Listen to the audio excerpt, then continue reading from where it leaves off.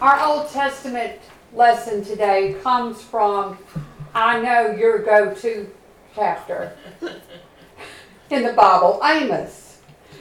It begins in Amos 7, beginning in the 7th verse. And this is what he showed me. The Lord was standing beside the wall built with a plumb line, and with a plumb line in his hand, and the Lord said to me, Amos, what do you see? And I said, a plumb line. Then the Lord said, yes, I am setting a plumb line in the midst of my people Israel. I will never again pass by them. The high place of Isaac shall be made desolate. The sanctuaries of Israel shall be laid waste. And I will rise against the house of Jeroboam with the sword. Then Amaziah, the priest of Bethel, went to king of Israel and saying, Amos has conspired against you. In the very center of the house of in the very house of Israel, the land is not able to bear all his words.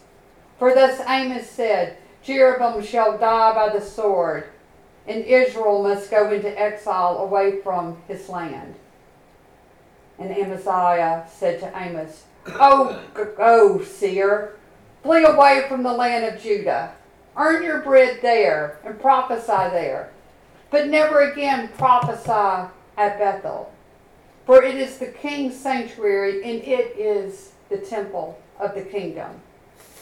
Then Amos answered Amaziah, I am no prophet, nor a prophet's son, but I am a herdsman and a dresser of sycamore trees. And the Lord took him from the following the flock. And the Lord said to me, go prophesy to my people Israel. Now therefore hear the word of the Lord. You say, do not prophesy against Israel. Do not preach against the house of Isaac. Therefore thus says the Lord, your wife shall become a prostitute in the city. Your sons and daughters shall fall by the sword, and your land shall be parceled out by line, and you yourself shall die in the unclean land, and Israel shall surely go until exile from its land. The word of God for the people of God. Thanks be to God. So last week, y'all heard me talk about Barnabas, who is one of my very favorite in the New Testament. Who would you be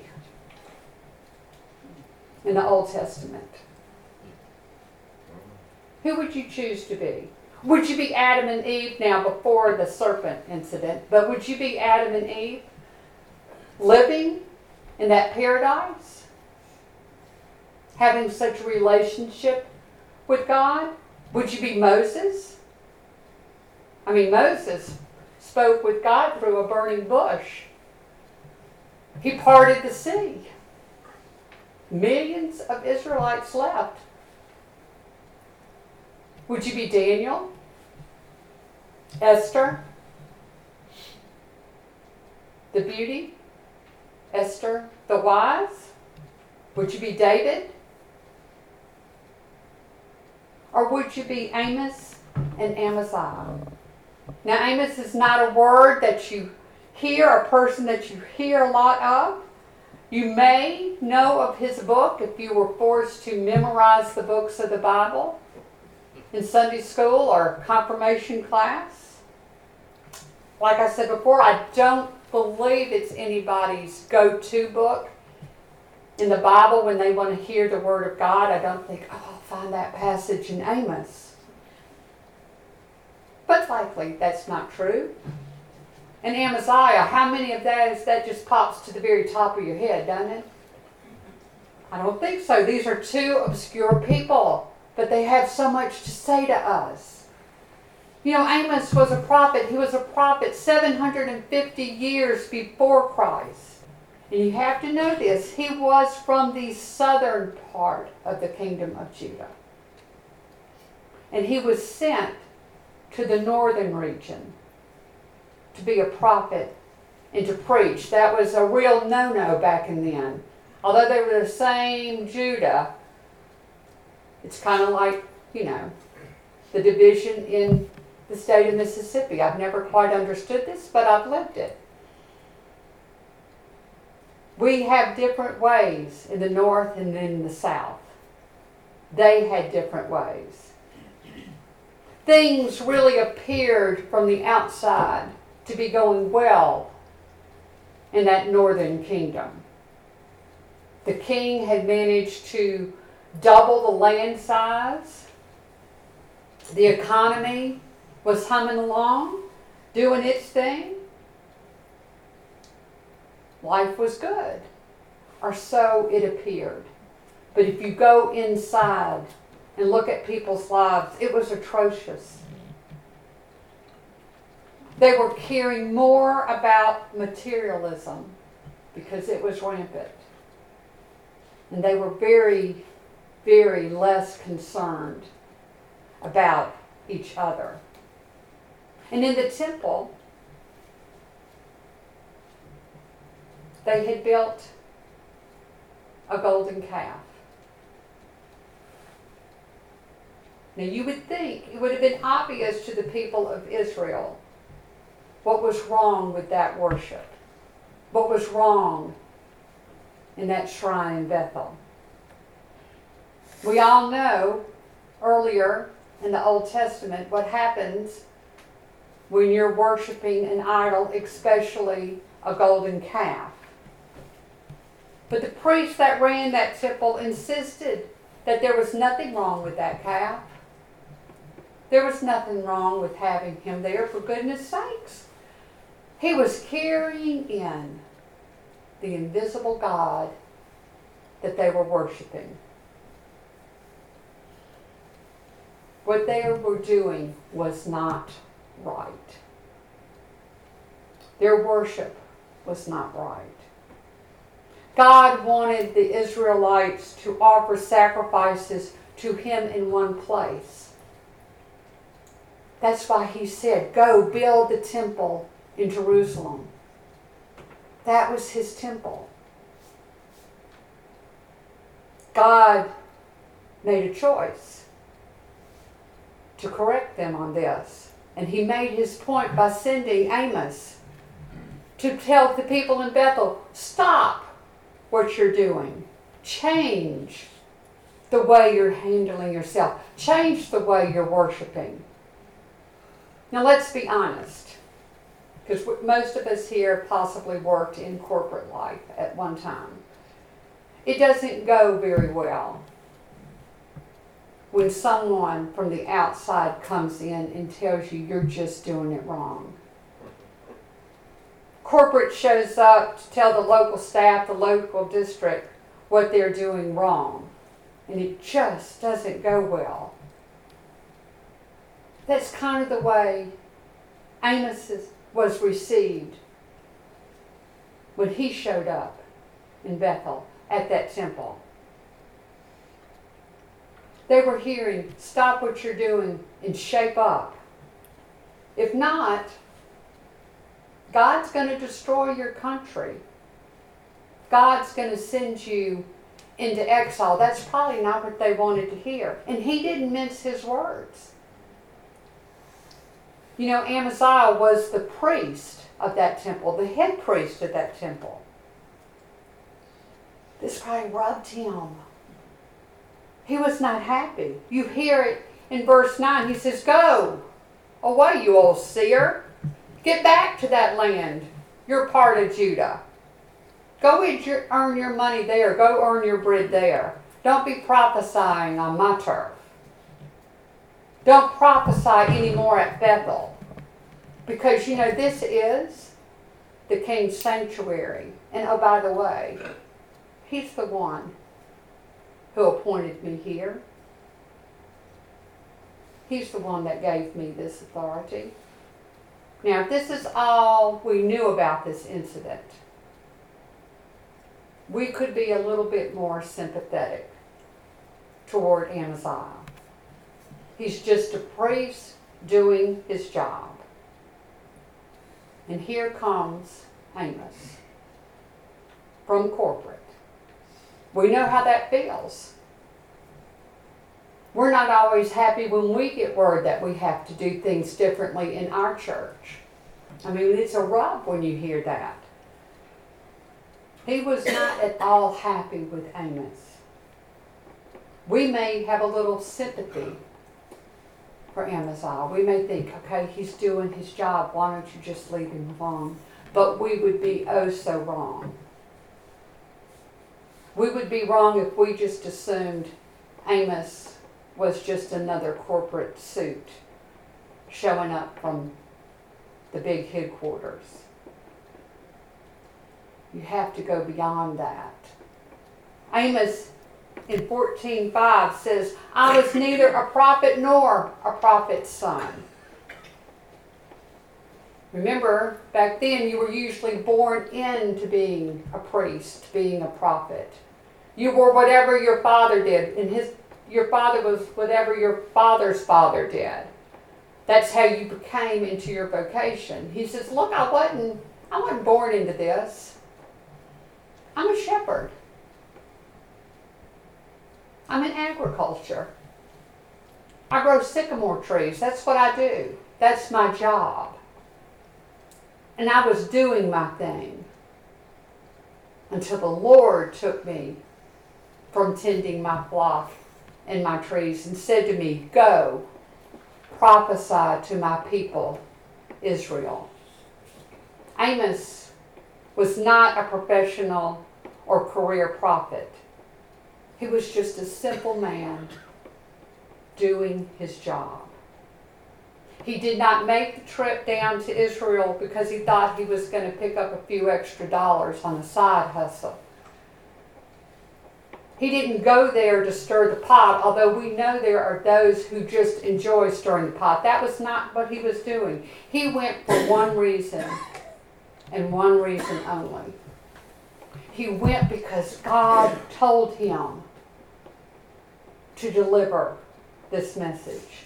You know, if you back up just a little bit in Amos and you go to Amos 3:2, you're going to hear him put so beautifully why he went to Bethel.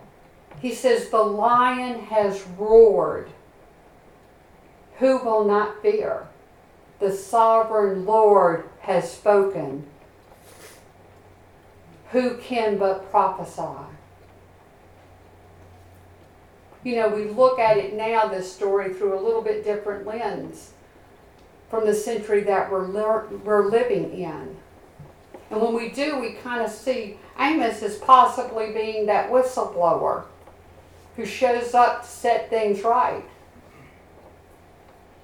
And you see poor Amaziah truly as the corporate fat cat whose very living and livelihood, his prestige, his position is being threatened by what Amos is telling him.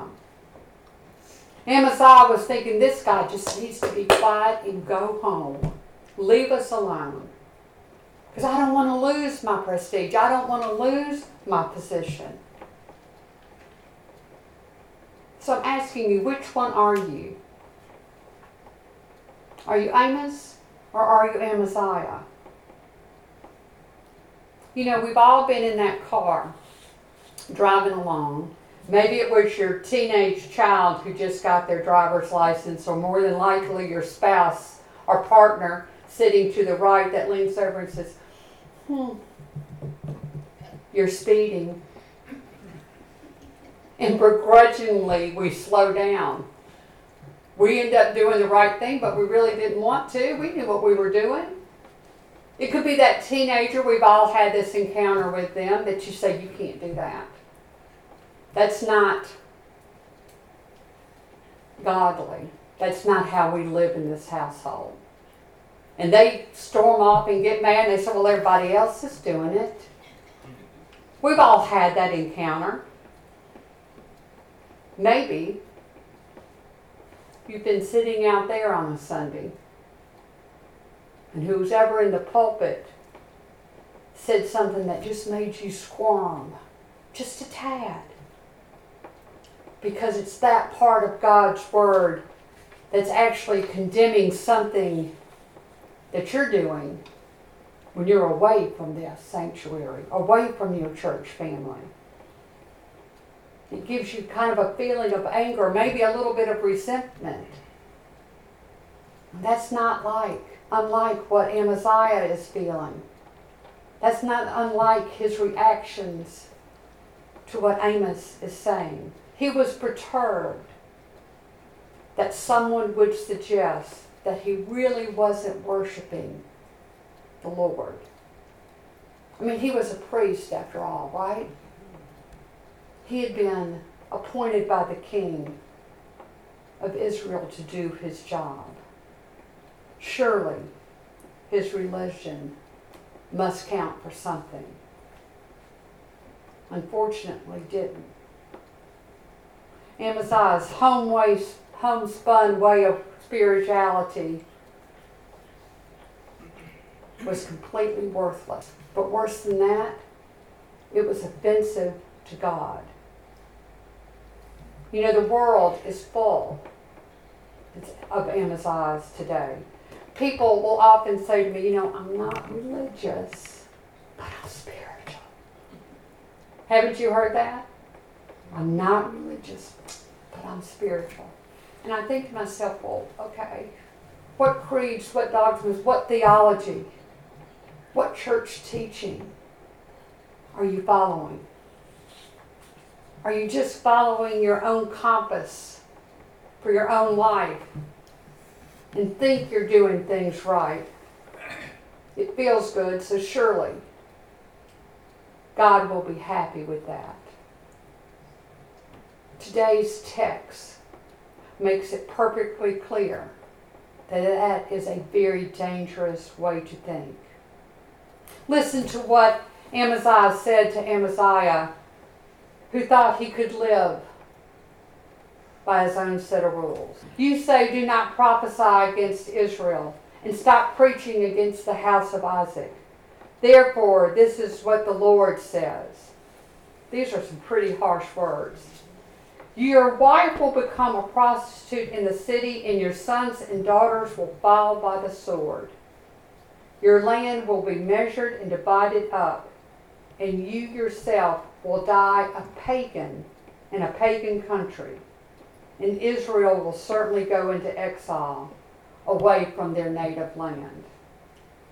Amos was not going to get into a war of words or trading insults with Amaziah. He just said directly and very clearly and the truth of what was going to happen if they went on living by their own rules and not God's. If Amaziah did not want to live by the rules of God, then he was going to be moved far away from God's blessings.